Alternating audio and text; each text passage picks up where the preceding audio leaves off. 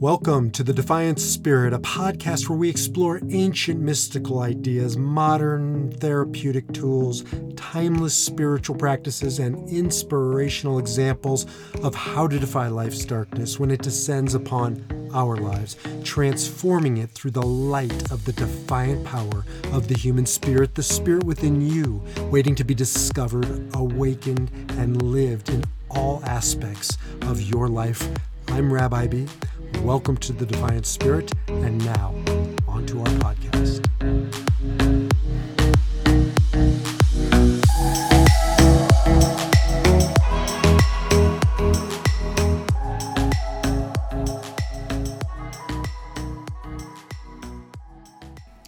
Hey, Baruch Halevi B here from Soul Centered. Thank you for tuning in. Some of you are watching this vis-a-vis video. Some are listening on podcast. And either way, I'm honored and privileged to be getting to share these ideas with you ongoing, what I call the Defiant Spirit. Just a quick recap. The Defiant Spirit, which I have this whole podcast dedicated because sometimes it's conceptual, and conceptually it's the work of Dr. Viktor Frankl and logotherapy, meaning-centered psychotherapy. He's author of Man's Search for Meaning, and it's really about finding meaning in our lives. It's Kabbalah, the Jewish mystical tradition, open to, accessible to anybody. Really the blueprints of our soul, of divinity, and how to walk a life of spiritual connection. The Enneagram, which I'm passionate about. The Enneagram is an ancient psychological spiritual system, Buddhist mindfulness meditation practice, yoga, and other traditions. But that's conceptual. And in this video, in this podcast, I want to talk practical. I want to talk about how I try and live my life and how I work with clients. I get asked quite often, can I just boil down, because I'm clergy, I'm rabbi, I'm a conceptual thinker, and I sometimes I get a little overly complex, and I get asked to just boil it down, right? Say it clearly. How do I work with clients? Because sometimes people just don't know how they might work with me. And I want to share with you just clear and clean the work I do with clients. So I'm going to do this over the next few podcasts and videos. Just boiled down, succinct messages, and it comes down to one word. I mean, the work that I do in my life, spiritually, that I try to do, the work that I definitely do with others, is help live a life of integrity. Now, before you check out, because integrity is one of those old school words where we kind of hear our priest or the minister or the rabbi, wagging his or her finger, moralizing. That's not what I mean by integrity.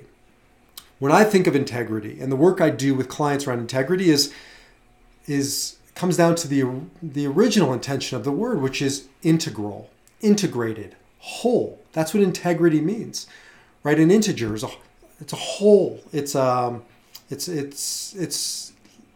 compartmentalized. That's what I think of when I think of integrity, a wholeness. In Kabbalah, the word is shlemut, and it has a nice root to it that really brings it home. Shlemut, and some of you know this word, shalom. There's a peacefulness. There's a wholeness when you're living a life of integrity. Or another meaning of shlemut is shalem, which means complete.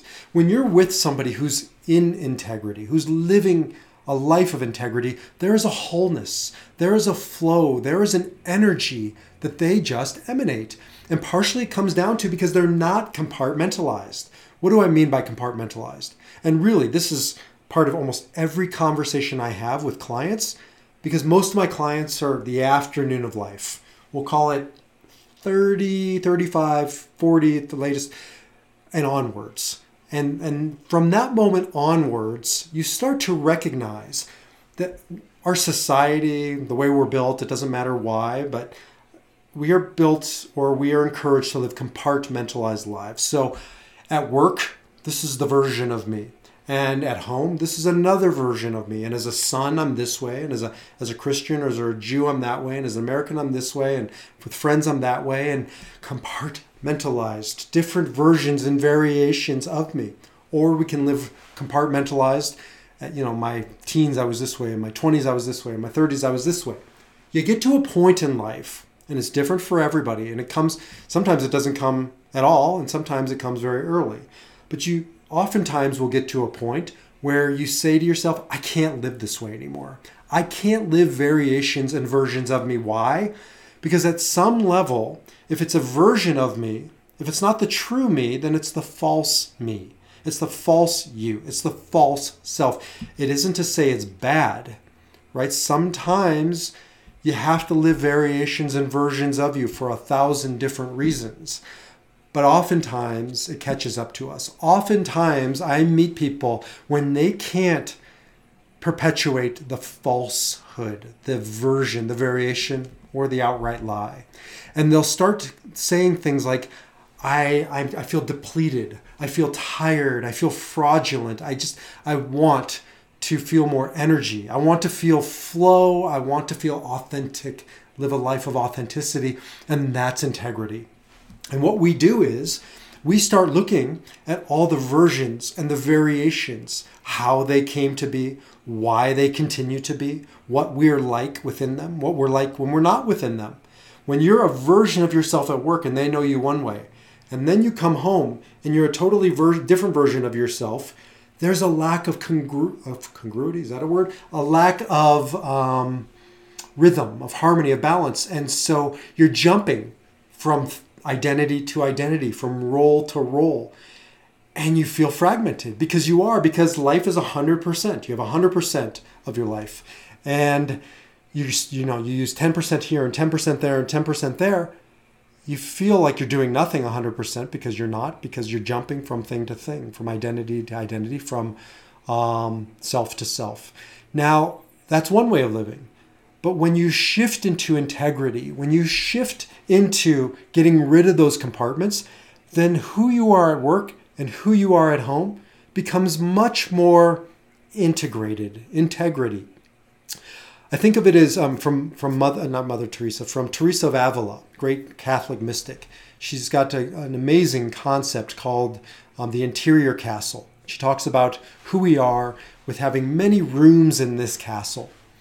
And the work that I do in my own life and helping other people is to go into those different rooms and almost to do a kind of an architectural, construction makeover in that interior castle.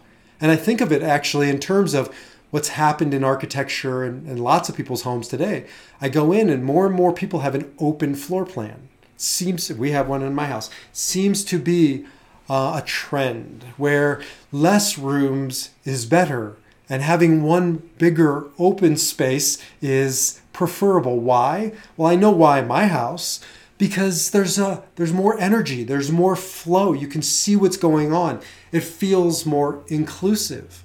And I think the same is true in our own lives. Moving from an old model of compartmentalization to a newer, I don't think it really is newer, I think it's ancient too, of an open floor plan in my life so that I'm no longer a variation or version of me at work. I went through this personally when I changed professions, when I left behind being a congregational rabbi. And I knew it was time to leave it behind when I felt compartmentalized, when I felt like I had to be one way in my religious life and another way in my spiritual life and another way in my professional life. And I couldn't maintain all these compartments anymore.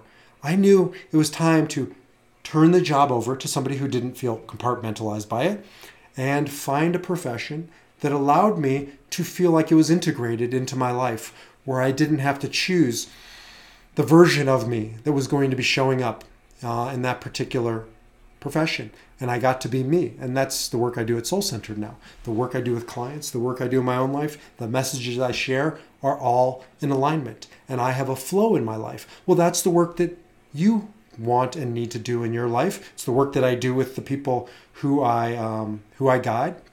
And I would love to talk to you about how to find more integrity, integrated wholeness in your life, not just because it's a cool thing to do, it's an important thing to do, but because it's a way to live in alignment.